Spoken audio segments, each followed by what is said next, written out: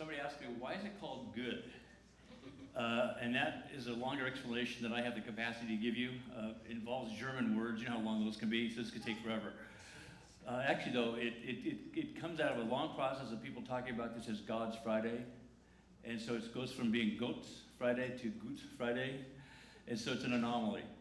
It's really not Good Friday. It's the Friday that God did something incredibly decisive. And so we're going to mark those words that tell us how decisive that was in music and in word. Words prayed, words spoken. We're going to have a great worship service. I tell you why, because the Lord is with us. Where 2 or 3 are gathered together in his name, he is there among his people. And so Jonathan and the team are here to lead us in worship, praise of God, to play music that will allow us to reflect on his presence here in this night, what it means. Hopefully those who pray and those who speak are going to help focus you on the Lord, not on the rest of us here. And ultimately, because we're here together, we share this as a very important time of being the family of God together. But each of us individually get to, in a sense, express to him what's on our hearts and our minds, to invite him to touch us, to speak to us, to perhaps heal us in parts of our lives that only he, through his atoning sacrifice on the cross, can accomplish. Later, Ryan is going to come up and talk about the stations around the room that allow you then, following music and word and prayer, while music is still being played, to then have communion or to take some time to meditate on what this means. So we've created an evening that is multisensory, that would allow you to be part of something that all of us can share together, and at the same time have your own experience of worship with the Lord. So Lord Jesus, we do commit this evening to you, recognizing your holy presence here. Recognizing that you've called us together to be and to become a holy people. We thank you that your Holy Spirit makes all this possible, and your word guides us in understanding what it means in the deepest possible way. So we pray this in Jesus' name. Amen. Good evening. If you're able, please stand with us as we worship.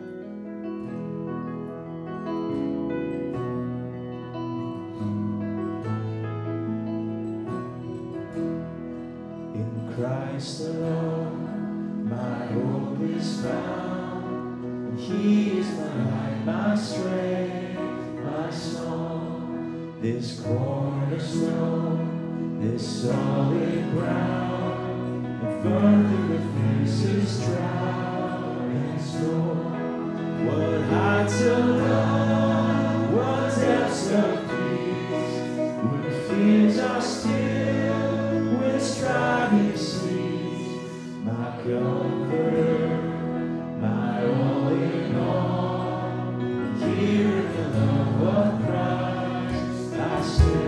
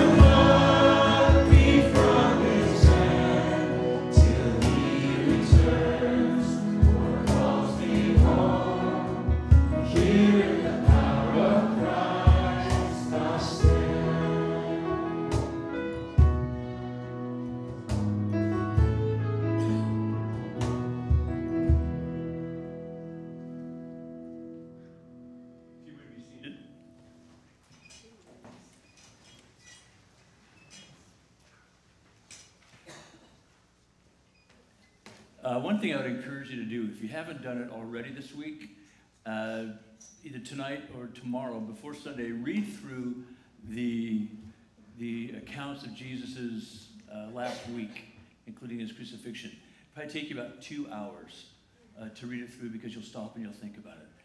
But I tell you, if you do that, what we do tonight will be confirmed and highlighted in your heart and your mind, and also Easter will make a lot more sense to you. One of the tragedies, so to speak, in our culture is that we jump from Palm Sunday to Easter. And with our baskets in hand, we reflect briefly on Easter. And part of what we've done also in our culture is we have stepped back from the gruesome nature of this night, what it represents, and the discomfort that it causes us to feel. And so we're not going to actually go full gore today or on Sunday, of course, but we want to give enough time to think about what this means. We're not just talking about the pain or the sacrifice of what Jesus endured. We're talking about what it means, why God himself would do what he did. This has been called the scandal of the cross. The scandal wasn't just the violence done to Jesus. That was certainly part of it. The scandal is that God would allow himself to be treated that way. Why would God do what he did? And that's the big question that hangs over this night, and that we resolve, hopefully, on Easter Sunday. But so tonight, as we reflect on Jesus' crucifixion in the last hours of his life, specifically from Friday noon to 3 o'clock, from the 6th hour to the 9th hour. We want to use the 7 last phrases that Jesus spoke. They're often called the 7 last words. It's more poetic to say the 7 last words of Christ. But they really aren't words as much as they're 7 phrases. And what we'll do is I want to give you a setup, a ramp up to the main events that set us up for Jesus' crucifixion. So briefly, I'm going to walk through those many, many events as you read through the last week of Jesus' life from Palm Sunday on, going in and out of Jerusalem and all the various events, disrupting the temple by turning over the merchants, going in and out of the city. There's 9 things that are big, big moments that I'm going to briefly touch on. You'll get to read more about them if you take the time to do that. So I want to start by reviewing those major events leading up to Jesus' crucifixion and death. And then we're going to read each of those phrases. I'll make a few comments on them. And then we're going to have somebody pray for us related to those verses. So that's where we're going to go before we disperse to the stations. So first of all, first event, Jesus is anointed in Bethany, the small town just before you get to the Mount of Olives, which is just before you get to see the city of Jerusalem, where you walk down from the Mount of Olives across a stream, the Kidron stream, and into the city of Jerusalem. But Bethany was strategic because a family lived there, a family whose patriarch was Simon. He's known as Simon the leper. He probably at this point should be called Simon the former leper.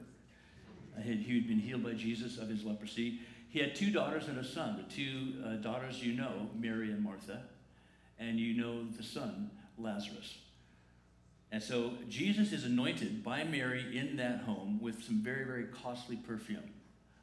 A side note from one of the Gospels tells us that all the Gospels would comment on the cost of the perfume. But in one of the Gospels, it's pointed out that it was Judas who commented on the cost of the perfume. And it was Judas who kept the purse, so to speak, the community funds for Jesus and the disciples. So this is sort of a big high drama moment. That's why it's one of the moments I want to mention. That Jesus is anointed by Mary, which basically foreshadows Jesus' death and burial, because that costly perfume was an anointing for his burial. She didn't announce it that way. It wasn't presented that way. But now, in hindsight, we can see the full picture. We see that was foreshadowing of what was to come. What's also interesting, because of that dynamic of Judas there complaining about the cost of this, is that immediately following this meal, we come to the second big event. And that's when Judas went and sought out the authorities and did a deal and agreed to betray Jesus for 30 pieces of silver. So it says that Judas left that gathering, went to the chief priests, and arranged to betray Jesus for 30 pieces of silver. He would later betray Jesus in the Garden of Gethsemane, have remorse, take his own life. It was a horrible situation.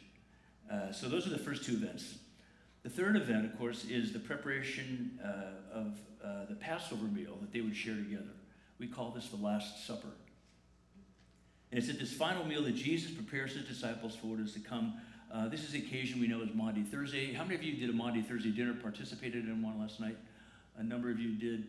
A powerful thing to do, to have dinner with some friends, family, and read through those passages in Luke and John, and reflect on the fact that in this incredible dinner, with so much hanging in the balance, the anxiety that was to come, Jesus knowing for sure what was to come, his disciples starting to get a clue. He says, he talks about love. He talks about servant leadership, washing their feet, just as I've done to you, so you do likewise. But then he makes the big moment, the big heartbeat of that night about love. Loving others, loving one another as he has loved them. So that was all captured in that Passover meal. Following the Passover meal, they leave the city of Jerusalem and walk to the base of the Mount of Olives. The Mount of Olives is a ridge, literally covered with olives. Now it's covered with buildings and olives. At the base of it, there's a place called Gethsemane. Gethsemane means olive press. So that's why all the olives were there. So they had these big stones, and there's various ways of doing it. But the traditional way of doing it is you have these layers of olives, and a mat put over a layer, another row of olives, a layer of olives, another mat. And this massive stone is turned so that it's literally screwed down on top of that, and the olive oil runs out. So that was a Gethsemane. So that's a garden at the base of the Mount of Olives. And Jesus asked his disciples to stay awake while he prayed. Interesting, God himself comes into the world, God who could be so self-contained and so absolutely, utterly independent, Of course, he's going to do what God alone can do, but he desperately wants his team, his peers, his peeps, to pray for him and to pray with him. They're so exhausted that they keep falling asleep, and several times he comes back to say, hey, wake up. Please stay awake. At the same time, as he's praying, he sweats drops of blood. This is a medical condition. I won't go into the medical condition that creates this scenario. If you've never read The Case for Christ by Lee Strobel, I suggest you go and read that. It's a profound analysis of all the details from the perspective of an atheist, frustrated that his wife has now become a follower of Jesus and he wants to debunk the whole thing. One of the doctors he went to visit, Alex Metherell up in Newport Beach, helped debunk him. So Jesus says, my Father, if it is possible, may this cup be taken from me. Yet not as I will, but as you will. Again he prays, my Father, if it is not possible for this cup to be taken away unless I drink it, may your will be done. And he prays a third time in a similar manner. Each time laying out his heart, naming and owning what he's feeling. And at the same time, each one is deferring to God. I hope wherever you are in your life, if you're suffering, if you're going through difficult circumstances, you're saying, I'm feeling this, I'm recognizing it, I'm not pretending it, denying it, I'm not scapegoating it, or projecting it on other people. This is what I'm feeling, and I hope you're free to share that with people around you, to invite their prayer, their support, their wise counsel. But ultimately, what you're saying is, Lord, in the midst of this, your will be done. And so then Judas arrived with Caiaphas' guards and betrayed Jesus with a greeting and a kiss. Lots more detail in this. You'll see it if you read it. So he's taken to Caiaphas' house. There is a house in Jerusalem that's been rebuilt. As you know, 2 times Jerusalem was reduced to rubble, 66 AD, and then also in 135 AD. But out of the wreckage and the rubble, and out of maps of the city and an archaeological analysis, they've rebuilt this palace they think was Caiaphas' home. And so you get a feel walking through it. If it wasn't it's what could be a facsimile of it. And you get to see the close proximity of Peter in the courtyard, the place where Jesus would have been put through these questions. And so Caiaphas brings together a number of people, members of the Sanhedrin, the governing body of Jews in Jerusalem under the Roman rule. They bring forth some false witnesses who, of course, contradict themselves and don't get anywhere. It's an embarrassment. They can't make anything stick because there's nothing to be stuck. Ultimately, Caiaphas says to Jesus, tell us if you are the Messiah, the Son of God. Now, Jesus has not said one thing. And in all the events of this night, in front of Caiaphas, in front of Pilate, 2 times in front of Herod, he never says anything in his own defense. He lets the false accusations and the sarcastic remarks just fall to the ground, unanswered. In this case, Caiaphas says, tell us if you are the Messiah, the Son of God. And Jesus says, you have said so. You'll notice he'll say the same thing to Pilate, who says, are you the King of the Jews? You have said so. Then Jesus says this, but I say to all of you, from now on you will see the Son of Man sitting at the right hand of the Mighty One and coming on the clouds of heaven. And this was enough. What the false witnesses couldn't do, Jesus' own testimony, telling the truth about himself, was all they needed. What they needed was to make the claim of blasphemy. They needed to be able to say, you deserve to die, for you've dishonored the name of God. Is this not a supreme irony? God incarnate, God in the flesh, God come to save his creation, is accused of dishonoring his own name. It goes on, but then we were told that it was in the courtyard of Caiaphas' house that Peter denied him 3 times, after which immediately a rooster crowed. And then Peter remembered the words Jesus had spoken, before the rooster crows, you will disown me 3 times. He went outside and wept bitterly. We know the end of the story for Peter is that he's reconciled to Jesus. He's forgiven. Theologically, we could say, so could Judas have been forgiven. But he chose to take his own life.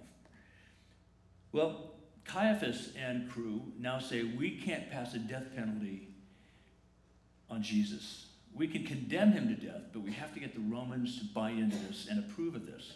So they send Jesus from Caiaphas' home to the place where Pilate is staying. Pilate lives in Caesarea on the coast. But because it's a big event, Passover, and it's a very tense time, all the Roman soldiers from Caesarea are surrounding the city, watching it carefully for any disturbances they would want to quell immediately. Herod himself is in town. Herod is the son of Herod who was present when Jesus was born, but this Herod rules out of Galilee up in the north, but everybody is in town. And they live in close proximity to one another in a wealthy part, an elite part of the city of Jerusalem. So they're in close proximity. Caiaphas, Pilate, and Herod. And so Pilate comes out and sees that they've brought these Jewish leaders, and Caiaphas is with them, so this is very important. This is a big deal. What's up? And they bring him, and they make accusations against him, and for Pilate, it's just a bunch of Jewish gobbledygook. But he has to deal with it, so he says, okay, are you the king of the Jews? You have said so, Jesus replied. Then Pilate, after hearing the accusations, announced to the chief priests in the crowd, I find no basis for a charge against this man. But they insisted. He stirs up the people all over Judea by his teaching. And then they say this, he started in Galilee and has come all the way here. On hearing this, Pilate, the consummate politician, says, oh my gosh, this is great. I can offload him to Herod. Because Herod is the ruler of Galilee. This is a very convenient bit of information. The best thing you've said so far. Meanwhile, Pilate's wife has come out and said, I've had this dream that's been tormenting me, and you dare not deal with this man. And Pilate's, who do I listen to? If Mama ain't happy. But Mama was right. He was in the wrong. But on hearing this, Pilate asked if the man was a Galilean. When he learned that Jesus was under Herod's jurisdiction, he sent him to Herod, who was also in Jerusalem at that time. Now he is taken to Herod. When Herod saw Jesus, he was greatly pleased, because for a long time he had been wanting to see him. Herod, operating out of the city we know as Tiberias up in Galilee, was the reason that when Jesus would heal someone, he would say, don't talk about this. Keep this to yourself. Go share yourself with the priests. Let them know that you've been healed of leprosy or whatever. But don't tell people about this. Why? He didn't want Herod to have an excuse to disrupt the ministry in Galilee. So Herod is hearing about Jesus, but Jesus is choosing not to have a confrontation with Herod until now. So he'd been wanting to see him, and from what he'd heard about him, he hoped to see him perform a sign of some sort. He plied him with many questions, but Jesus gave him no answer. The chief priests and the teachers of the law were standing there vehemently accusing him. Then Herod and his soldiers ridiculed and mocked him. Dressing him in an elegant robe, they sent him back to Pilate. That day, Herod and Pilate became friends, but formerly had been absolute loathsome toward one another. They had a mutual jealousy and a sense of competition between each other that now was conveniently resolved. We stand together for Rome and the Jewish people. Little did they realize they would stand before the Lord of the universe in judgment for what they were doing. He sent back to Pilate. Pilate called together the chief priests, the rulers, and the people and said to them, you brought this man as one who is inciting the people to rebellion. I have examined him in your presence and have found no basis for your charges against him. Neither has Herod, for he sent him back to us. And you can imagine what was going through his mind. Herod, sending him back. As you can see, he's done nothing to deserve death. Therefore, I will punish him and then release him. A reasonable act, because the Romans were nothing if not law-based. They were scrupulous about the law. They were vicious and violent in the way they administered the law, but they were scrupulous in obeying it. There was no Roman law broken at this point. But the whole crowd shouted, away with this man, release Barabbas to us. As you know, Barabbas had been thrown into prison for an insurrection in the city and for murder. Wanting to release Jesus, Pilate appeals to them again. Now, let me just pause for a moment to say this is a different crowd than the crowd that welcomed him on Palm Sunday. And the only reason I can tell you that is that this was in a part of the city that was sequestered from the masses.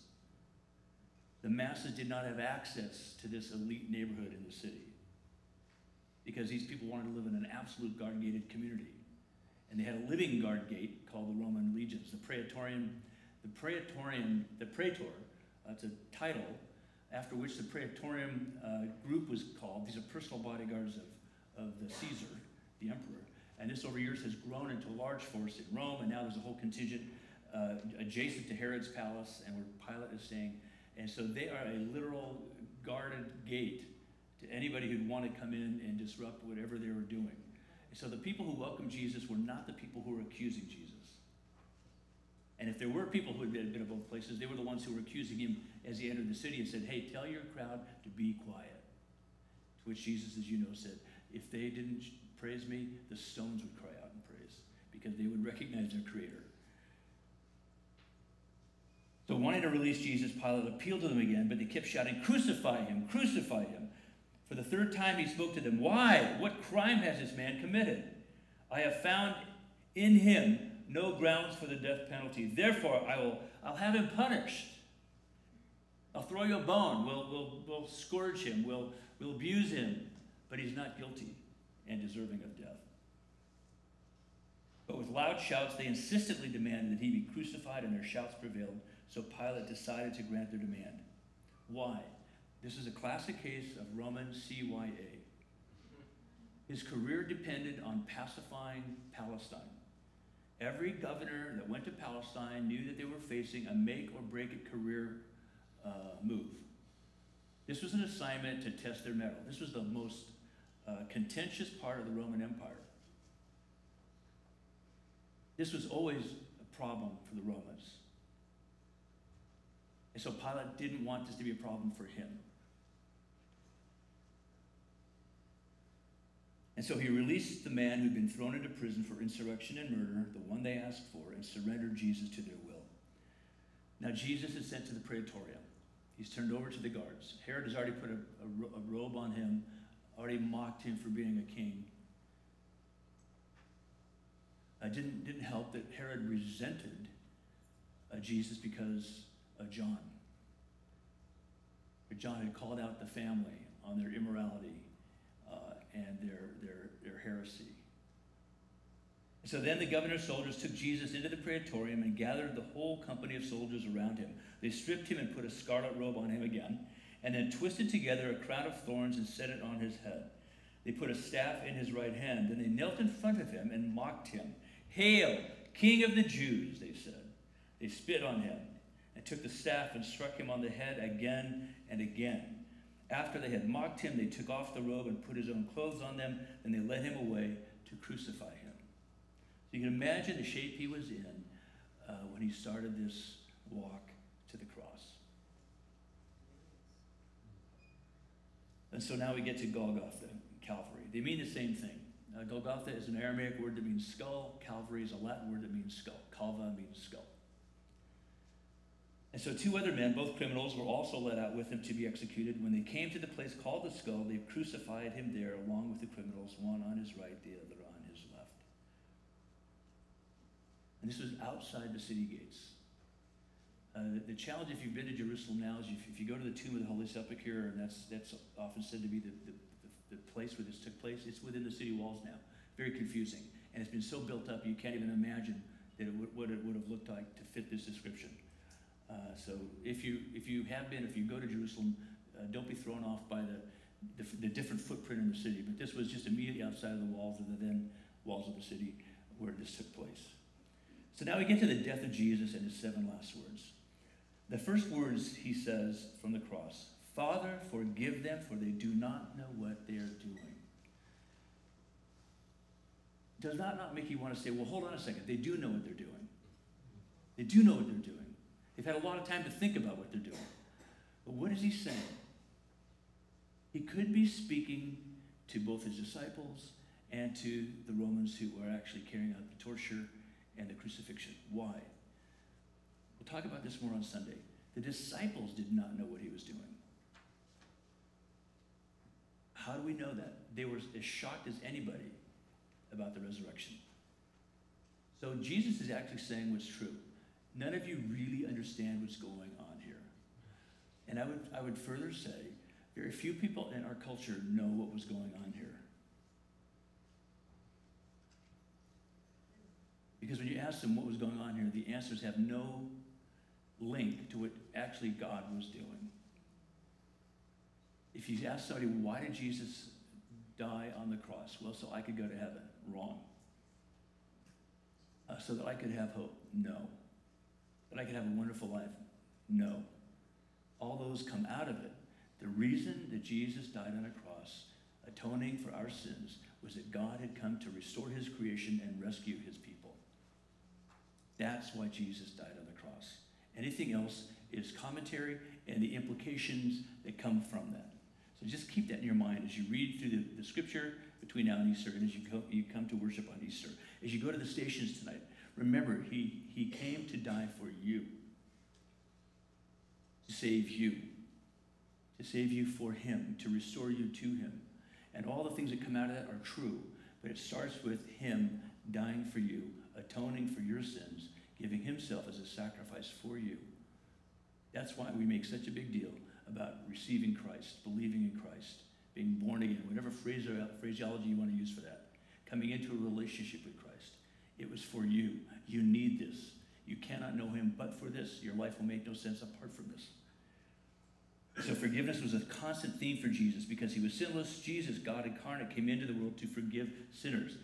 If you take that with umbrage, or anybody you ever talk to gets offended when you say that, simply rephrase it and say, let me ask you this.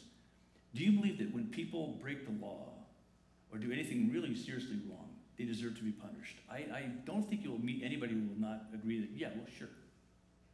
And then you ask them this question. Have you ever done anything wrong? You didn't have to use the word sin or sinner. You didn't have to use the word hell or judgment. You just asked the question that they could own, and now they've laid it out for you to have a conversation together. How will you resolve that? How will you resolve that? You just said that people deserve to be held accountable for their misbehavior and that you've misbehaved. How will you resolve that? So that's why Jesus was able to take a cup and give thanks and break some bread and give thanks, saying, drink it, all of you. This is my blood of the covenant, which is poured out for the many for the forgiveness of sins. If all sin is ultimately against holy God, we are accountable to God for our sin. That's why when David writes Psalm 51, he says, I have sinned against you alone, O God. Well, wait a minute. Whoa. What about Bathsheba and her hapless husband? Right. They were affected by David's sin, but they were also unholy sinners. He offended them, he hurt them, he wounded them, he betrayed them, yes, but he sinned alone against God, ultimately. So if that's the case, then it makes sense that Jesus, God incarnate, came into the world to forgive us and be an atoning sacrifice for us. Why? Because he loves us, and he wants us to know his love and flourish and thrive in his love. His love is not sentimental, it is substantive. His love is transformational, not sentimental. Sentimental love is superficial love that caves as soon as there's any kind of conflict or cost. The love of Jesus counted the cost, considered the cost, sweated drops of blood over the cost, and submitted himself to the cost.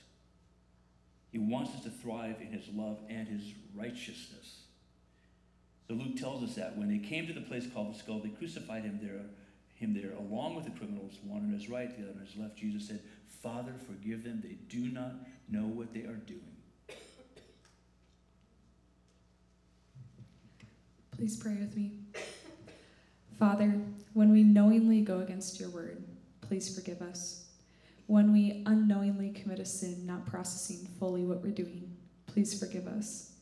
When we blame you, doubt you, are angry at you, or turn our backs, please forgive us. When others have wronged us, please give us your strength to forgive them. Your forgiveness knows no bounds, and for that, a simple thank you can never suffice, and we offer ourselves to you. In your name we pray. Amen. He went on to say, truly I say to you, today you will be with me in paradise. The people stood watching Jesus on the cross. Among them his mom and some other faithful women, the Apostle John, many of the disciples weren't there. It was primarily Roman soldiers and some of those people who had yelled, crucify him, who were there. Again, the way he was taken out from that place where he was tried, allowed them to bypass the people. Most people would not even realize that this was happening until after it happened, after it was much too late and they realized what had happened. So the people stood watching him on the cross. The rulers sneered at him. They said, "He saved others. Let him save himself if he's God's Messiah, the chosen one." The soldiers also came and mocked him. They offered him wine vinegar and said, "If you are the king of the Jews, save yourself."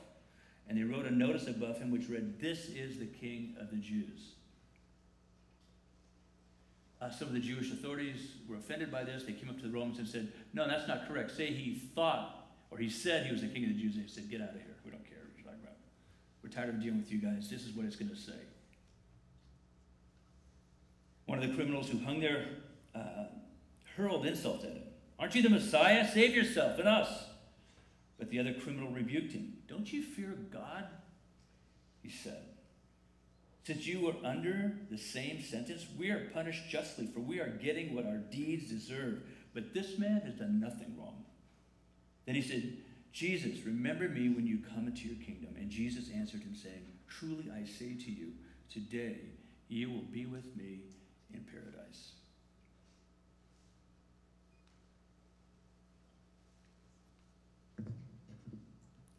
Lord, we just thank you so much for all you've done for us on the cross.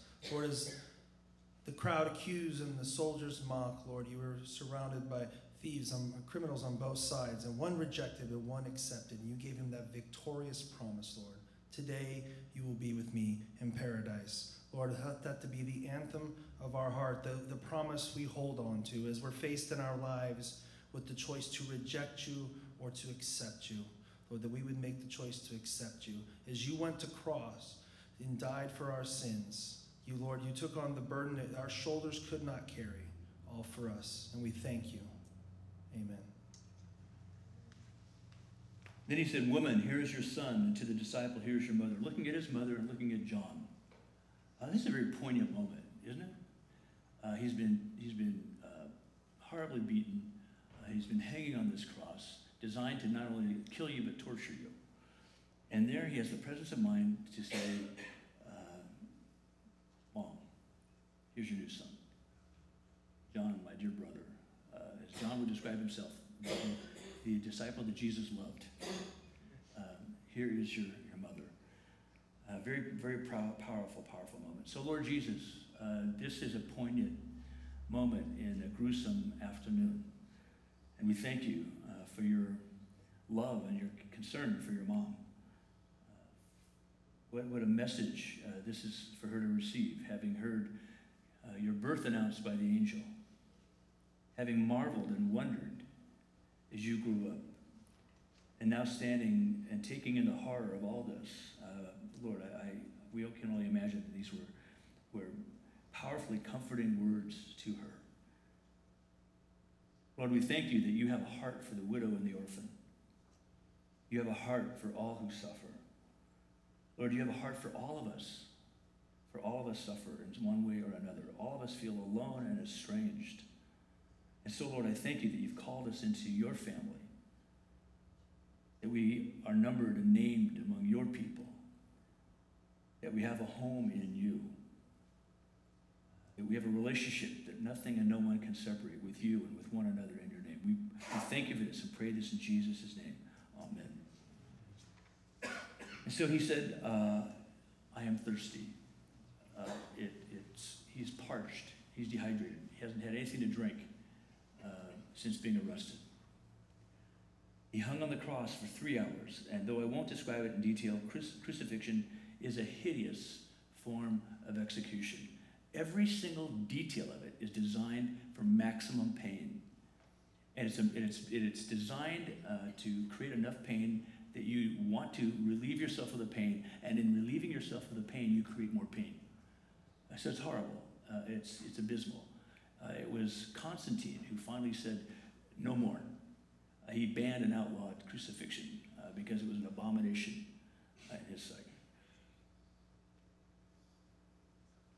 So John tells us that later, knowing that everything had now been finished, and so that scripture would be fulfilled, Jesus said, "I am thirsty."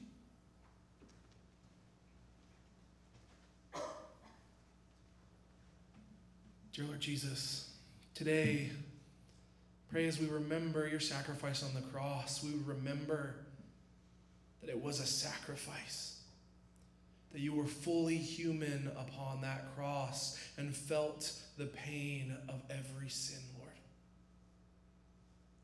Pray that as we go about our days, we would also remember that because you felt that pain on that cross, because you thirsted on that cross, Lord, that we don't have to thirst, that we would seek your love, and it would well up within us into a spring of eternal life.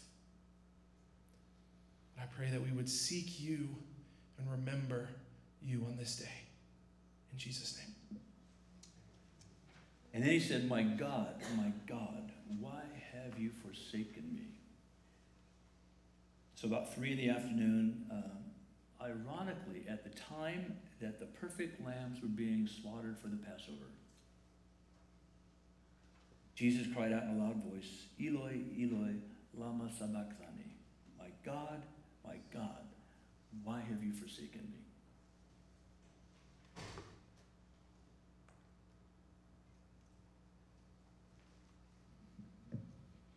Father God, it's incredible.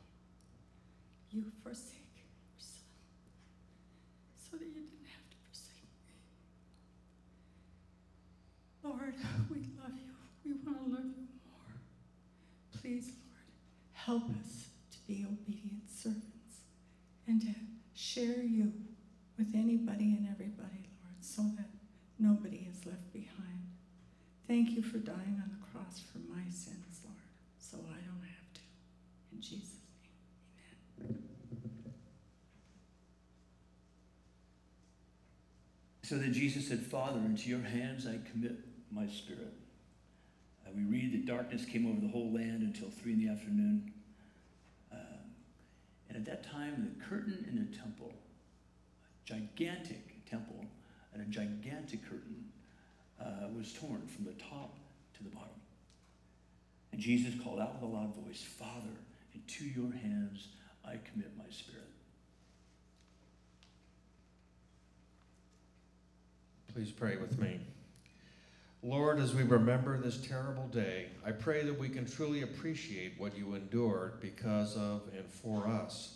The agony of the injustice, the physical abuse you endured, and the terror of the cross paling in comparison to the horror of what you knew awaited you.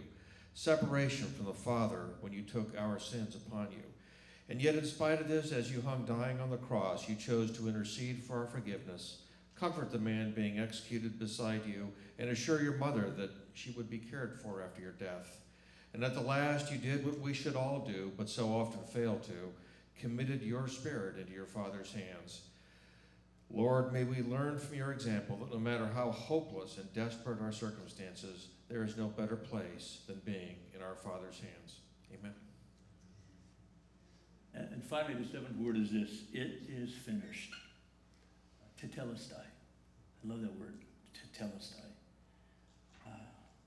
Throughout his 3 years of public ministry, Jesus proclaimed and taught and demonstrated the kingdom of God, the kingdom of heaven.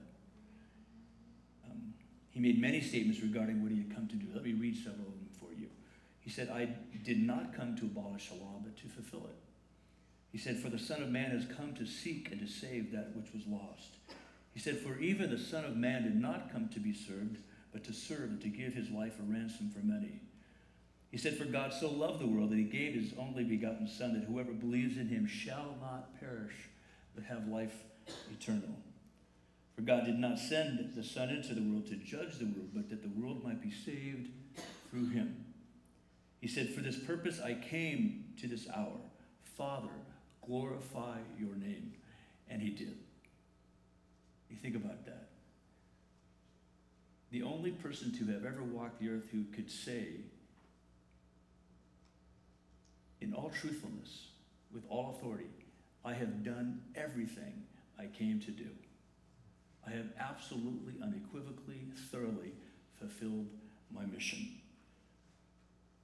And so on that Friday, Jesus said, Tetelestai, it is finished. And John tells us with that, he bowed his head and gave up his spirit.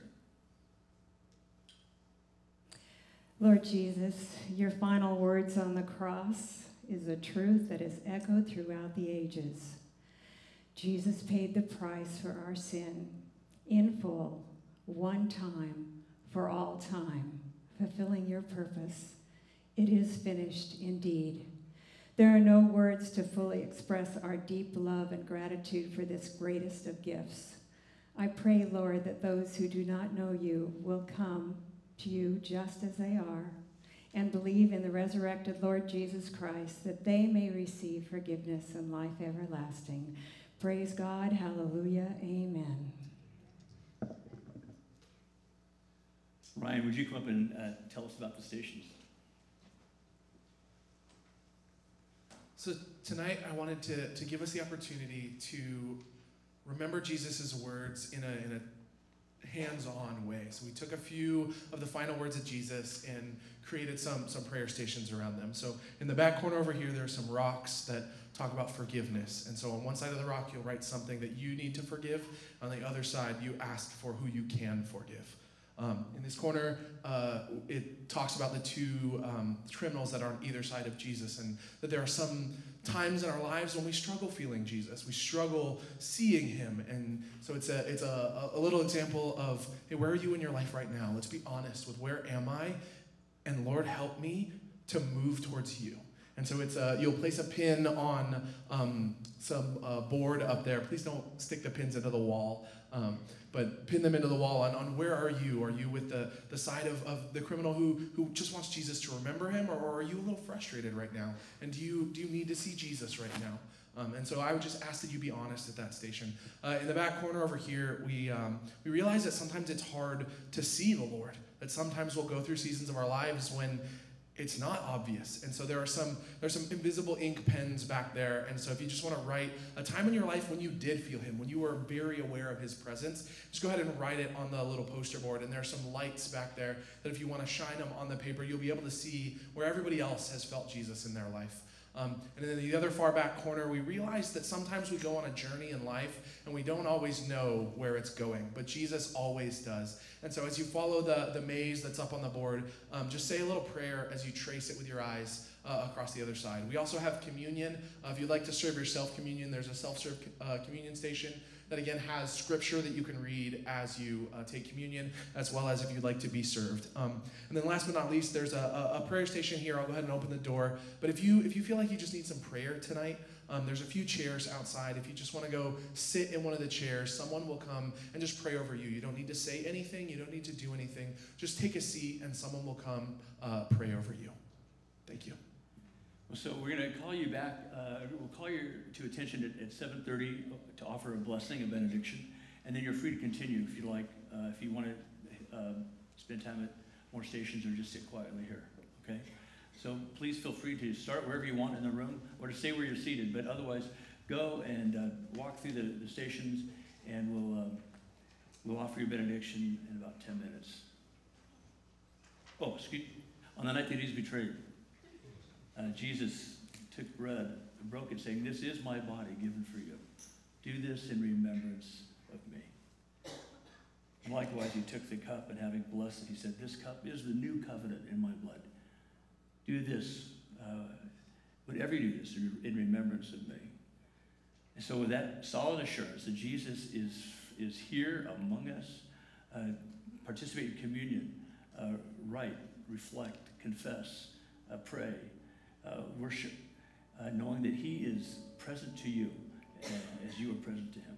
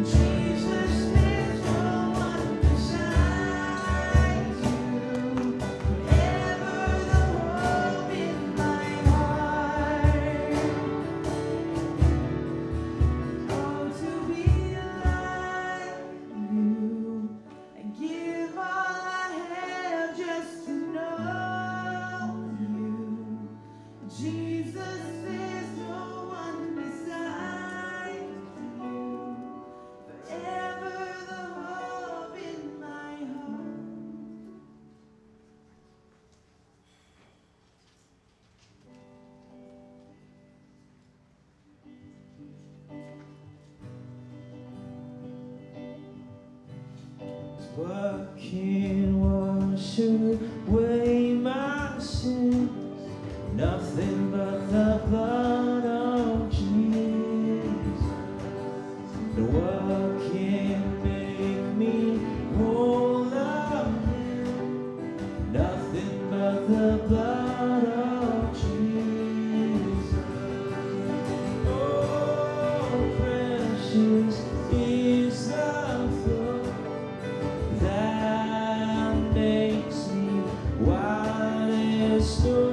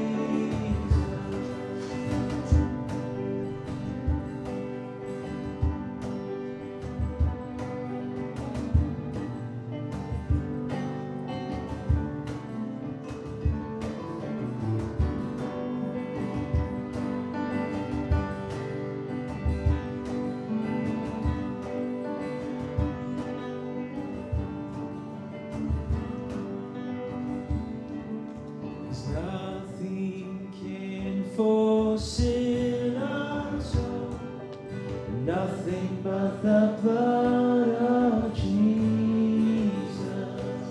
It's not a good that I have done. It's nothing but the blood of Jesus.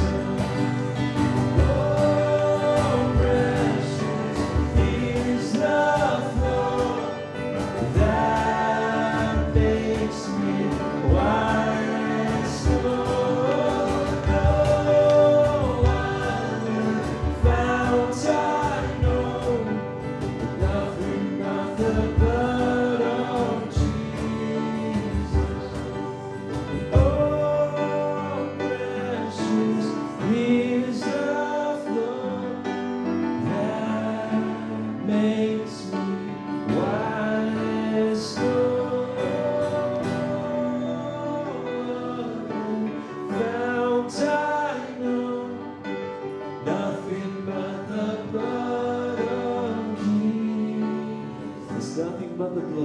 Nothing but the blood of Jesus, and nothing but the blood of Jesus.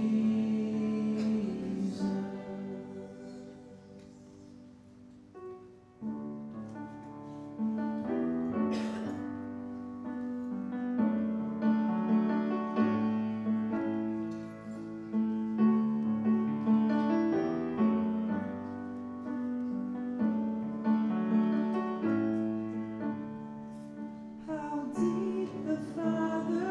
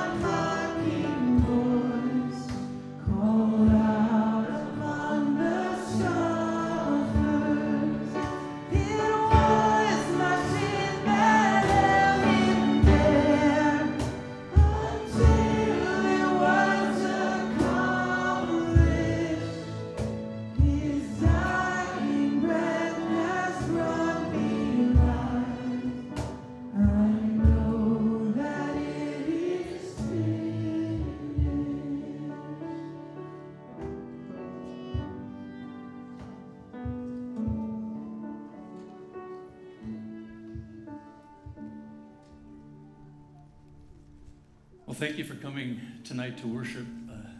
Thank you for Ryan and Rihanna putting together these stations. Thank you for the worship team leading us. For those of you who were prayed, what a blessing that is, isn't it? Prayed for. And so as you reflect on what we're experiencing here tonight, this is the normal Christian life.